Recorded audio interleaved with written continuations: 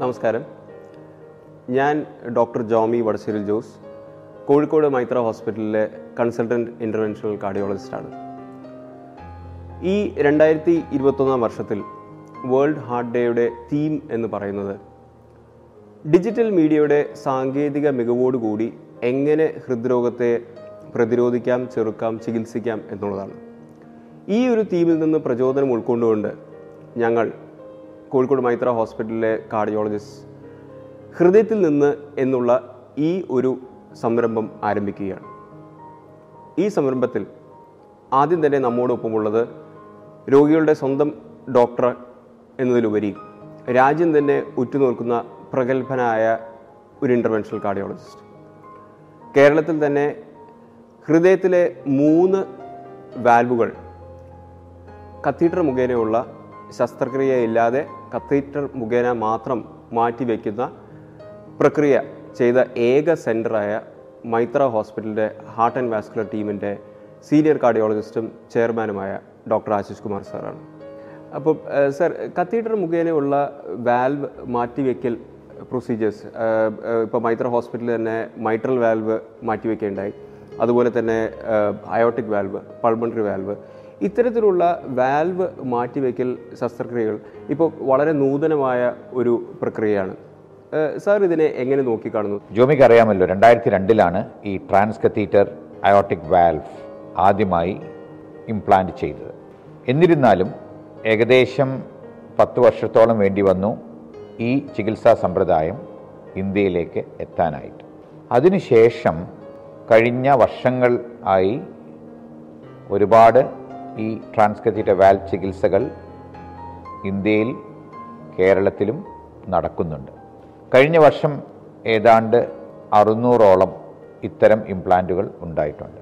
ഇത് രോഗികൾക്ക് ഒരു വലിയ ഒരു ഭാഗ്യമായി തന്നെ കാണേണ്ട ഒരു കാര്യമാണ്. എന്തെന്നാൽ പണ്ട് ശസ്ത്രക്രിയ കൊണ്ട് മാത്രം ചികിത്സിച്ചിരുന്ന ഈ അസുഖത്തെ വളരെ ലാഘവത്തോടുകൂടി നമുക്ക് ചികിത്സിച്ച് മാറ്റാൻ കഴിയുന്നു എന്നുള്ളത് സയൻസിൻ്റെ, അതായത് ശാസ്ത്രത്തിൻ്റെ ഒരു വലിയ നേട്ടമായി ഞാൻ കാണുന്നു. സർ, ഇപ്പോൾ തന്നെ പറഞ്ഞതുപോലെ കഴിഞ്ഞ ഒരു വർഷത്തിൽ ഏകദേശം 600ഓളം രോഗികൾക്ക് ടാവർ വഴി പുതിയ ഒരു അയോട്ടിക് വാൽവ് ഇംപ്ലാന്റ് ചെയ്യുകയുണ്ടായി. അയോട്ടിക് വാൽവ് സാധാരണ ഇംപ്ലാന്റ് ചെയ്യുന്നത് അയോട്ടിക് വാൽവിൽ നമ്മുടെ ജനിച്ചപ്പോഴുള്ള അയോട്ടിക് വാൽവിൽ വളരെയധികം ചുരുക്കം വന്ന് അയോട്ടിക് സ്റ്റീനോസിസ് എന്ന് പറയുന്ന ഒരു സ്ഥിതിവിശേഷം ഉണ്ടാകുമ്പോഴാണ്. സർ, അതിൻ്റെ ഈ നൂതന ചികിത്സാ മാർഗം ആയ ടാവർ ലളിതമായ ഭാഷയിൽ എങ്ങനെയാണ് ഈ ഒരു പ്രക്രിയ കാത്ത് ലാബിൽ ചെയ്യുന്നത്? സർജിക്കലായി റീപ്ലേസ് ചെയ്യുന്ന അയോട്ടിക് വാൽവ്, അതായത് സാവർ എന്ന ചികിത്സാ സമ്പ്രദായം, അതിന് വേണ്ടി രോഗി അബോധാവസ്ഥയിൽ, അതായത് ജനറൽ അനസ്തീഷ്യ കൊടുത്ത് അനസ്തീഷ്യ മെഷീൻ്റെ സപ്പോർട്ടോടുകൂടി നെഞ്ച് കട്ട് ചെയ്ത്, അതായത് ചെസ്റ്റ് ഓപ്പൺ ചെയ്ത്, എന്നിട്ടാണ് നമ്മൾ, അതായത് സർജൻസ്, വാൽവ് മാറ്റി പിടിപ്പിക്കുന്നത്. ട്രാൻസ് കത്തീറ്റർ വാൽവ് ചികിത്സയിൽ ബഹുഭൂരിഭാഗം രോഗികൾക്കും കോൺഷ്യസ് സെഡേഷൻ, അതായത് പൂർണ്ണമായുള്ള അബോധാവസ്ഥ ഇല്ലാതെ തന്നെ ചെയ്യാൻ കഴിയുന്നു എന്നുള്ളത് വലിയ ഒരു നേട്ടമായി നമ്മൾ കാണേണ്ടതുണ്ട്. അതുപോലെ തന്നെ പുറമേ കാണാൻ പറ്റാത്ത രീതിയിൽ, അതായത് സാധാരണയായി കാലിലെ രക്തധമനിയിലൂടെ ഈ വാൽവിനെ കടത്തിവിടുകയും അതിനെ ഫ്ലൂറോസ്കോപ്പി അഥവാ ഒരു തരം എക്സ്റേ, നമ്മൾ ആൻജിയോപ്ലാസ്റ്റിയെ കുറിച്ചെല്ലാം അറിയുന്ന പോലെ തന്നെ അതേ രീതിയിൽ വാൽവിനെ, അയോട്ടിക് വാൽവ്, അതായത് ഒരു രോഗിയുടെ സ്വന്തമായ അയോട്ടിക് വാൽവിൻ്റെ അതേ പൊസിഷനിൽ ഇതിനെ വളരെ കൃത്യമായി ഇംപ്ലാന്റ് ചെയ്യുന്നു. സർജറിയെ അപേക്ഷിച്ച് ഈ ചികിത്സയ്ക്ക് സാധാരണയായി വളരെ കുറഞ്ഞ സമയം മാത്രമേ വേണ്ടിവരുന്നുള്ളൂ. മാത്രമല്ല, ബഹുഭൂരിഭാഗം രോഗികൾക്കും ബ്ലഡ് കൊടുക്കേണ്ടതായിട്ടുള്ള ഒരു അവസ്ഥ ഉണ്ടാകുന്നില്ല എന്നതും ഇതിൻ്റെ ഒരു വലിയ നേട്ടമായി കാണേണ്ടതുണ്ട്. ടാവർ എന്ന പ്രൊസീജിയർ ചെയ്യുമ്പോൾ രോഗിയെ പൂർണ്ണമായും അബോധാവസ്ഥയിലാക്കേണ്ടതില്ല എന്നുള്ളത് ശരിക്കും വലിയൊരു നേട്ടം തന്നെയാണ്. സർ, സർജിക്കലായി ഒരു അയോട്ടിക് വാൽവ് മാറ്റിവെക്കുമ്പോൾ ആ ഓപ്പറേഷൻ മുഖേന കുറഞ്ഞത് ഒരു രോഗിക്ക് ഒരാഴ്ചയെങ്കിലും ആശുപത്രിയിൽ നിൽക്കേണ്ടതായി വരുന്നു. ടാവർ ചെയ്യുമ്പോൾ എത്ര ദിവസം ശരാശരി ഒരു രോഗി ആശുപത്രിയിൽ കഴിയേണ്ടി വരും? സർജിക്കൽ വാൽവ് റീപ്ലേസ്മെൻറ്റിനെ അപേക്ഷിച്ച് ടാവറിന് നേരെ പകുതി, ഏകദേശം അല്ലെങ്കിൽ ശരാശരി 3 ദിവസം മാത്രമേ ആശുപത്രിയിൽ നിൽക്കേണ്ടതായി വരുന്നുള്ളൂ. മാത്രമല്ല, ഈ പ്രൊസീജിയർ സമയത്തും അത് കഴിഞ്ഞ ഉടനെയും രോഗി പൂർണ്ണ ബോധത്തോടെ കൂടി ആണ് ഇരിക്കുന്നത് എന്നുള്ളത് വലിയ ഒരു നേട്ടം തന്നെയാണ്. സർജിക്കലായി, അതായത് ശസ്ത്രക്രിയ മുഖേന നെഞ്ച് തുറന്നുള്ള അയോട്ടിക് വാൽവ് മാറ്റിവെക്കുമ്പോൾ ഒരു രോഗിക്ക് കുറഞ്ഞത് 6 ആഴ്ചയെങ്കിലും പിടിക്കും തിരിച്ച് ആ രോഗിയുടെ സാധാരണ ജീവിതത്തിലേക്ക് തിരിച്ചെത്താൻ. സർ, ഒരു ടാവർ പ്രൊസീജിയർ കഴിഞ്ഞാൽ ആ രോഗിക്ക് എത്ര പെട്ടെന്ന് ദൈനംദിന ജീവിതത്തിലേക്ക് മടങ്ങി വരാം? ശസ്ത്രക്രിയ ഇല്ല എന്നതുകൊണ്ടും ദേഹത്ത് മുറിപ്പാടുകൾ ഇല്ല എന്നതുകൊണ്ടും രോഗിക്ക് പരമാവധി ഒരാഴ്ച കൊണ്ട് തന്നെ സാധാരണ രീതിയിലോട്ട് എത്തിച്ചേരാൻ പറ്റുന്നതാണ്. സർ, പൊതുവേ ഒരു സർജിക്കലായി ഒരു അയോട്ടിക് വാൽവ്, ഒരു മെറ്റാലിക് വാൽവ് മാറ്റിവെക്കുമ്പോൾ ആ ഒരു രോഗിയുടെ ആയുഷ്കാലം മുഴുവൻ ആ രോഗിക്ക് രക്തം കട്ട പിടിക്കാതിരിക്കാനുള്ള, ഉദാഹരണത്തിന് വാർഫാരിൻ അല്ലെങ്കിൽ അസിട്രോം എന്ന് പറയുന്ന മരുന്നുകൾ കഴിക്കേണ്ടതായി വരുന്നു. ഒരു ടാവർ പ്രൊസീജിയർ കഴിഞ്ഞ ഒരു രോഗിക്ക് ഇത്തരം മരുന്നുകൾ ദീർഘകാലം കഴിക്കേണ്ടതുണ്ടോ? ടാവർ പ്രൊസീജിയറിൽ ടിഷ്യൂ വാൽവ് ആണ് ഉപയോഗിക്കുന്നത് എന്നുള്ളതുകൊണ്ട് സാധാരണയായി ആസ്പിരിൻ മാത്രം മതിയാകും ജീവിതകാലം മുഴുവൻ രോഗിക്ക് എടുക്കേണ്ടതായിട്ട്. ചുരുക്കം ചില സന്ദർഭങ്ങളിൽ വേറെ അസുഖം മൂലം വാർഫറിൻ മുതലായ മരുന്നുകൾ കഴിക്കേണ്ടി വന്നേക്കാം. എന്നിരുന്നാലും ആ തരം രോഗികൾ വളരെ കുറവായി തന്നെ കാണപ്പെടും.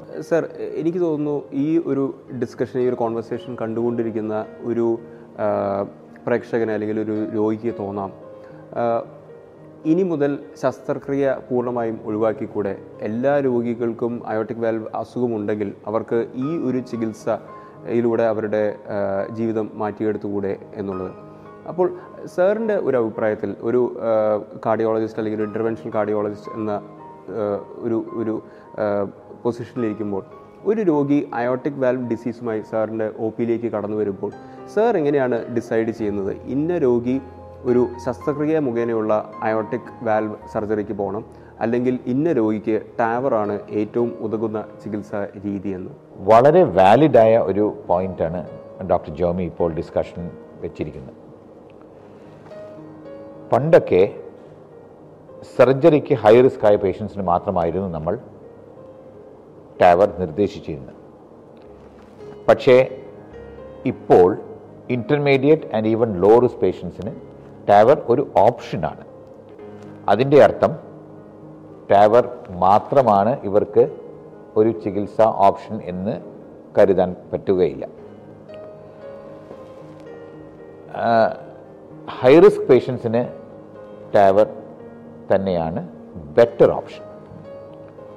എന്നാൽ പ്രായം കുറഞ്ഞവരിൽ, say 50 or even 60 years of age, അതിന് താഴെ പ്രായമുള്ളവരിൽ സർജിക്കൽ വാൽവ് റീപ്ലേസ്മെൻ്റ് ആയിരിക്കും നമ്മൾ സജസ്റ്റ് ചെയ്യുന്നത്. ഇതേ പ്രായപരിധിയിലുള്ളവർക്ക് വേറെ വല്ല ഹൈ റിസ്ക് ഫീച്ചേഴ്സ് ഉണ്ടെങ്കിൽ മാത്രമായിരിക്കും നമ്മൾ ടാവറിനെ കൺസിഡർ ചെയ്യും. പക്ഷേ ആ ഡിസിഷൻ മേക്കിങ്ങിൽ ഡോക്ടേഴ്സ് മാത്രമല്ല, പേഷ്യൻറ്റിൻ്റെ പ്രിഫറൻസും അവരുടെ, ഇത് കുറച്ച് കോസ്റ്റ്ലി ആയിട്ടുള്ള ട്രീറ്റ്മെൻറ്റ് ആയതുകൊണ്ട് അവരുടെ സാമ്പത്തിക സ്ഥിതിയും എല്ലാം കണക്കിലെടുത്ത്, സോഷ്യോ എക്കണോമിക് ഫാക്ടേഴ്സ്, ബാക്കിയുള്ള മെഡിക്കൽ കണ്ടീഷൻസ് എല്ലാം കണക്കിലെടുത്താണ് നമ്മൾ ടാവർ ആണോ സർജിക്കൽ വാൽവ് റീപ്ലേസ്മെൻ്റ് ആണോ ഒരു രോഗിക്ക് നല്ലത് എന്ന്, അതൊരു കേസ് ബേസ്ഡ് ആയിട്ടാണ് ആ ഡിസിഷൻ എടുക്കുന്നത്. അപ്പോൾ സർ പറഞ്ഞ പോലെ അതൊരു ഇൻഡിവിജ്വലൈസ്ഡ് ഡിസിഷനാണ്. കേസ് ബൈ കേസ് നമ്മൾ നോക്കി അത് ആർക്കാണ് ടാവർ ഉതകുന്നത്, ആർക്കാണ് സർജിക്കൽ AVR ഉതകുന്നത് എന്നുള്ളത് ഒരു തീരുമാനമെടുക്കുന്നത്. അതുപോലെ തന്നെ ടാവർ ഇത്രയും കഴിഞ്ഞ ഒരു വർഷം 600-ൽ കൂടുതൽ കേസുകൾ ഇന്ത്യയിൽ ചെയ്തു എന്ന് പറയുമ്പോൾ തന്നെ അത് വളരെ സേഫായ ഒരു പ്രൊസീജിയർ ആണെന്ന് നമുക്ക് അനുമാനിക്കാം. പക്ഷേ എങ്കിൽ കൂടി അത്രയൊന്നും അപൂർവമല്ലാതെ തന്നെ കോംപ്ലിക്കേഷൻസ് കടന്നു വരാറുമുണ്ട്. അപ്പോൾ എന്തൊക്കെയാണ് സർ ഇതിൽ ഈ ഒരു ടാവർ പ്രൊസീജിയറിൽ വരാവുന്ന കോംപ്ലിക്കേഷൻസ്? മെഡിക്കലി ഏത് പ്രൊസീജിയറിനും കോംപ്ലിക്കേഷൻസ് ഉണ്ടാകാൻ സാധ്യതയുണ്ട്. അത് ചെറിയ ഒരു ഇഞ്ചക്ഷന് പോലും കോംപ്ലിക്കേഷൻസ് വന്നേക്കാം. അസാധാരണമായെങ്കിലും കോംപ്ലിക്കേഷൻസ് ഉണ്ടായേക്കാം. അങ്ങനെ വെച്ച് നോക്കുമ്പോൾ ടാവറിലും കോംപ്ലിക്കേഷൻസ് ഉണ്ടാവാം. 2 തരത്തിലുള്ള വാൽവുകളാണ് നമ്മൾക്ക് ലഭ്യമായുള്ളത്: balloon expandable and self expanding valves. ഇതിൽ പേസ് മേക്കർ, അതായത് പെർമനൻറ്റ് പേസ് മേക്കർ വേണ്ടി വരാനുള്ള സാധ്യത ഒരു കോംപ്ലിക്കേഷൻ ആണ്. ബ്ലീഡിംഗ്, നമ്മളുടെ കാലിലെ രക്തധമനിയിൽ നിന്നുള്ള നിരക്കാത്ത ബ്ലീഡിംഗ് അല്ലെങ്കിൽ കൺട്രോൾ ചെയ്യാൻ ബുദ്ധിമുട്ടുള്ള ബ്ലീഡിംഗ് വളരെ വിരളമായി മേജറായിട്ടുള്ള കോംപ്ലിക്കേഷൻസ്, അതായത് എമർജൻസി സർജറി വേണ്ടി വരേണ്ട സിറ്റുവേഷൻസ് ഉണ്ടായേക്കാം. ഭാഗ്യവശാൽ അങ്ങനെ ഒരു സ്ഥിതിവിശേഷം നേരിടേണ്ടി വന്നിട്ടില്ല ഇതുവരേക്ക്. പക്ഷേ മെഡിക്കലി അങ്ങനെയുള്ള കോംപ്ലിക്കേഷൻസ് പോസിബിൾ ആണ്. രോഗിയുടെ സുരക്ഷ അഥവാ പേഷ്യൻ്റ് സേഫ്റ്റി മുൻനിർത്തി പൂർണ്ണ സജ്ജീകരണങ്ങളോട് കൂടിയ ഒരു സെൻറ്ററിൽ ടാവർ ചെയ്യുന്നതാണ് കുറച്ചും കൂടി ഉത്തമം. എന്തെന്നാൽ ഓപ്പറേഷൻ തിയേറ്റർ റെഡിയായിരിക്കും. Cardiac surgeon, anaesthesia team, nurses, perfusionist എല്ലാവരും ഇൻ കേസ് ഒരു കോംപ്ലിക്കേഷൻ, ഇപ്പം നേരത്തെ പറഞ്ഞ മാതിരി ഒരു മേജർ കോംപ്ലിക്കേഷൻ വരുവാണെങ്കിൽ അതിനെ നേരിടാനുള്ള പൂർണ്ണ സജ്ജീകരണത്തോടു കൂടി ആണ് സാധാരണ ടാവർ ചെയ്യേണ്ടത്. സർ, ടാവർ പ്രൊസീജിയറിനായി അയോട്ടിക് വാൽവ് നമ്മൾ ഡെലിവറി ചെയ്യുന്നത് കാലിലെ ബ്ലഡ് വെസൽസ് മുഖേനയാണല്ലോ. അതുകൊണ്ട് തന്നെ കാലിലെ കുഴലുകൾ നോർമലായിരിക്കുക എന്നുള്ളത് വളരെ പ്രധാനമാണ്. ഇനി അഥവാ ഒരു രോഗിക്ക് കാലിലേക്കുള്ള രക്തക്കുഴലുകളിൽ ഡിസീസ് ഉണ്ട്, അവിടെ ബ്ലോക്ക് ഉണ്ടെങ്കിൽ വേറെ ഏതെങ്കിലും മാർഗങ്ങളിലൂടെ ഈ ടാവർ പ്രൊസീജിയർ കംപ്ലീറ്റ് ചെയ്യാൻ പറ്റുമോ? തീർച്ചയായും. ആ അവസരങ്ങളിൽ തോളിലെ ബ്ലഡ് വെസൽസ്, അതായത് ആക്സിലറി അഥവാ സബ്ക്ലേവിയൻ ആർട്ടറി, ചില സിറ്റുവേഷൻസിൽ നെക്കിലെ കരോട്ടിഡ് ആർട്ടറി വഴിയും വാൽവ് ഡെലിവറി ചെയ്യാം. അപൂർവ സാഹചര്യങ്ങളിൽ കീ ഹോൾ ശസ്ത്രക്രിയ വഴി ട്രാൻസ് അപ്പൈക്കൽ ഹാർട്ടിലെ ഒരു ചെറിയ ദ്വാരത്തിലൂടെ തന്നെ വാൽവിനെ ഡെലിവറി ചെയ്യാൻ പറ്റുന്നതാണ്. നമുക്കറിയാവുന്ന പോലെ തന്നെ ടാവർ എന്ന് പറയുന്ന ഈ ഒരു നൂതന രീതി ഇന്ന് ലോകത്ത് തന്നെ ഏറ്റവും കൂടുതൽ ചെയ്തു വരുന്ന ഒരു കത്തീറ്റർ മുഖേനയുള്ള ഒരു വാൽവ് ശസ്ത്രക്രിയയാണ്. പക്ഷേ ശാസ്ത്രം പുരോഗമിച്ച് ഇന്ന് അയോട്ടിക് വാൽവിൽ മാത്രമല്ല മൈട്രൽ വാൽവിലും അതുപോലെ തന്നെ പൾമണറി വാൽവിലും ഇതേ ചികിത്സാ രീതികൾ ഉപയോഗിച്ച് വരുന്നുണ്ട്. സർ, മൈട്രൽ വാൽവിൽ ഇപ്പോൾ നമുക്കറിയാവുന്ന പോലെ തന്നെ മുമ്പേ തന്നെ മൈട്രൽ വാൽവ് റീപ്ലേസ്മെൻറ്റ് കഴിഞ്ഞ രോഗികൾക്ക് വാൽവിന് ലീക്ക് സംഭവിക്കുകയും ആ വാൽവിന് ക്ഷതം സംഭവിച്ച് അവിടെ ലീക്ക് സംഭവിക്കുമ്പോൾ മുമ്പൊക്കെ നമുക്ക് വീണ്ടും നെഞ്ച് തുറന്ന് ഒരു പുതിയൊരു വാൽവ്, പഴയ വാൽവ് എടുത്തു മാറ്റി പുതിയൊരു വാൽവ് വെക്കുന്ന പ്രക്രിയ മാത്രമായിരുന്നു രോഗികൾക്ക് ഉണ്ടായിരുന്നത്. പക്ഷേ ഇപ്പോൾ ഇതേ കത്തീറ്റർ മുഖേനയുള്ള വാൽവിൻ വാൽവ് പ്രൊസീജിയേഴ്സ് എന്ന് പറയുക, പഴയ വാൽവിനുള്ളിൽ പുതിയ ഒരു വാൽവ് ഘടിപ്പിക്കുന്ന, പൂർണ്ണമായും ശസ്ത്രക്രിയ ഒഴിവാക്കി കത്തീറ്റർ മുഖേന ടാവർ പോലെ തന്നെ സമാനമായ ഒരു ചികിത്സാ രീതി വന്നിരിക്കുകയാണ്. മൈത്രയിൽ തന്നെ നമ്മൾ പല രോഗികളിലും വളരെ വിജയകരമായി ആ ഒരു പ്രൊസീജിയർ കംപ്ലീറ്റ് ചെയ്യുകയും ചെയ്തു. സർ, ആ ഒരു ചികിത്സാ രീതി എന്തുമാത്രം ഫലവത്താണ്? അത് രോഗിക്ക് എന്തുമാത്രം ഉപയോഗപ്രദമാണ്? റിപ്പീറ്റ് സർജറി അല്ലെങ്കിൽ റീഡു സർജറി ടെക്നിക്കലി കുറച്ചും കൂടി ഡിമാൻഡിങ് ആണ്. കൂടുതൽ സമയം എടുക്കുന്ന പ്രക്രിയയാണ്. കൂടുതൽ ബ്ലഡ് റിക്വയർമെൻറ്റ്സ്, കൂടുതൽ സമയം വെന്റിലേറ്റർ ആവശ്യകത, കൂടുതൽ ഹോസ്പിറ്റൽ സ്റ്റേ എല്ലാം സാധാരണയായി കാണാറുണ്ട്. സോ ട്രാൻസ് കത്തീറ്റർ ചികിത്സ ഇത്തരം രോഗികൾക്ക് വളരെ ഫലവത്താണ്. അത് അയോർട്ടിക് വാൽവ് സിറ്റുവേഷനിലും ചെയ്യാൻ പറ്റും. ഡോക്ടർ ജോമി ചോദിച്ചതുപോലെ മൈട്രൽ വാൽവിൽ വളരെ പേഷ്യൻ്റ് ഫ്രണ്ട്ലി ആയ ഒരു ചികിത്സാ രീതിയാണ്. അതിൻ്റെ ഒരേ ഒരു പ്രീ റിക്വസിറ്റ് എന്ന് പറയുന്നത് ഇപ്പോഴത്തെ നിലയിൽ ടിഷ്യൂ വാൽവ്സ് അഥവാ നോൺ മെറ്റാലിക് വാൽവ്സ് ഉള്ളവർക്ക് മാത്രമാണ് ഈ ട്രാൻസ് കത്തീറ്റർ ചികിത്സ ചെയ്യാൻ പറ്റുന്നത്. എന്നിരുന്നാലും ശാസ്ത്രം പുരോഗമിക്കുന്നു. കാൽസ്യം അടഞ്ഞ, അതായത് കാൽസിഫൈഡ് ആയ വാൽവ്സ് പ്രീവിയസ് സർജറി ഇല്ലാതെ തന്നെ ചില രോഗികളിൽ ട്രാൻസ് കത്തീറ്റർ വാൽവ് ചികിത്സ മൈട്രൽ പൊസിഷനിൽ നടത്താൻ കഴിയുന്നു എന്നുള്ളത് വലിയ ഒരു കാര്യമാണ്. പക്ഷേ അത്തരം ചികിത്സാ രീതികൾ കുറച്ചുകൂടി വൈഡ് സ്പ്രെഡായി അവൈലബിൾ ആകേണ്ടതുണ്ട്. പക്ഷേ നമുക്ക്, അതായത് അത്തരം രോഗികൾക്ക് ഇതൊരു വലിയ ഭാഗ്യം അല്ലെങ്കിൽ ബൂണായി കാണാൻ പറ്റുന്നതാണ്. സർ, ഇപ്പോൾ കാർഡിയാക് വാൽവ് ഇൻ്റർവെൻഷൻസിനെ സംബന്ധിച്ചിടത്തോളം നമ്മൾ ടാവറിനെ കുറിച്ച് സംസാരിച്ചു, മൈട്രൽ വാൽവ് ഇംപ്ലാൻസിനെ കുറിച്ച് സംസാരിച്ചു. ഇനിയുള്ളത് പൾമണറി വാൽവ് ഇംപ്ലാൻസ്, അതായത് കത്തീഡർ മുഖേന പൾമണറി വാൽവ് ഹൃദയത്തിൻ്റെ വലത് അറകളിൽ നിന്ന് ലങ്സിലേക്ക് പോകുന്ന രക്തക്കുഴലിലുള്ള വാൽവ് മാറ്റിവെക്കുന്ന പ്രക്രിയ. ഈ ഒരു പ്രക്രിയയും ഇപ്പോൾ വളരെ അടുത്തായി കത്തീഡർ മുഖേന നമ്മൾ നിർവഹിക്കുകയുണ്ടായി. സർ, ഏതൊക്കെ തരം രോഗികളിലാണ് ഈ പൾമണറി വാൽവ് ഇംപ്ലാൻസ് ആവശ്യമായി വരുന്നത്? Right sided valve replacement, pulmonary and tricuspid. കൂടുതൽ ആവശ്യം വരുന്നത് കൺജനിറ്റൽ ഹാർട്ട് ഡിസീസ്, അതായത് ജന്മന തന്നെയുള്ള ഹൃദ്രോഗം, അതിനുള്ള ശസ്ത്രക്രിയ കഴിഞ്ഞ രോഗികളിലാണ് കൂടുതലായി ആവശ്യം വരുന്നത്. വളരെ ചെറുപ്രായത്തിൽ തന്നെ ഹാർട്ട് സർജറി കഴിഞ്ഞ പേഷ്യൻസ്, വാൽവിനൊക്കെ ഒരു കാലാവധിയുണ്ട്. അതിൻ്റെ ഏജ് കൂടുന്നതനുസരിച്ച്, രോഗിയുടെ ഏജ് കൂടുന്നതിനനുസരിച്ച് വാൽവ് ഡീജനറേഷൻ വരുന്ന സമയത്ത് നേരത്തെ പറഞ്ഞ പോലെ റീഡു സർജറി ടെക്നിക്കലി വളരെ ഡിഫിക്കൽട്ട് ആകുന്ന സിറ്റുവേഷൻസാണ്. അപ്പോഴെല്ലാം തന്നെ ട്രാൻസ് കത്തീറ്റർ ചികിത്സ വഴി പൾമണറി വാൽവ് മാറ്റിവെക്കാവുന്നതാണ്. അതുപോലെ തന്നെ ട്രൈക്കസ്പിഡ് വാൽവും.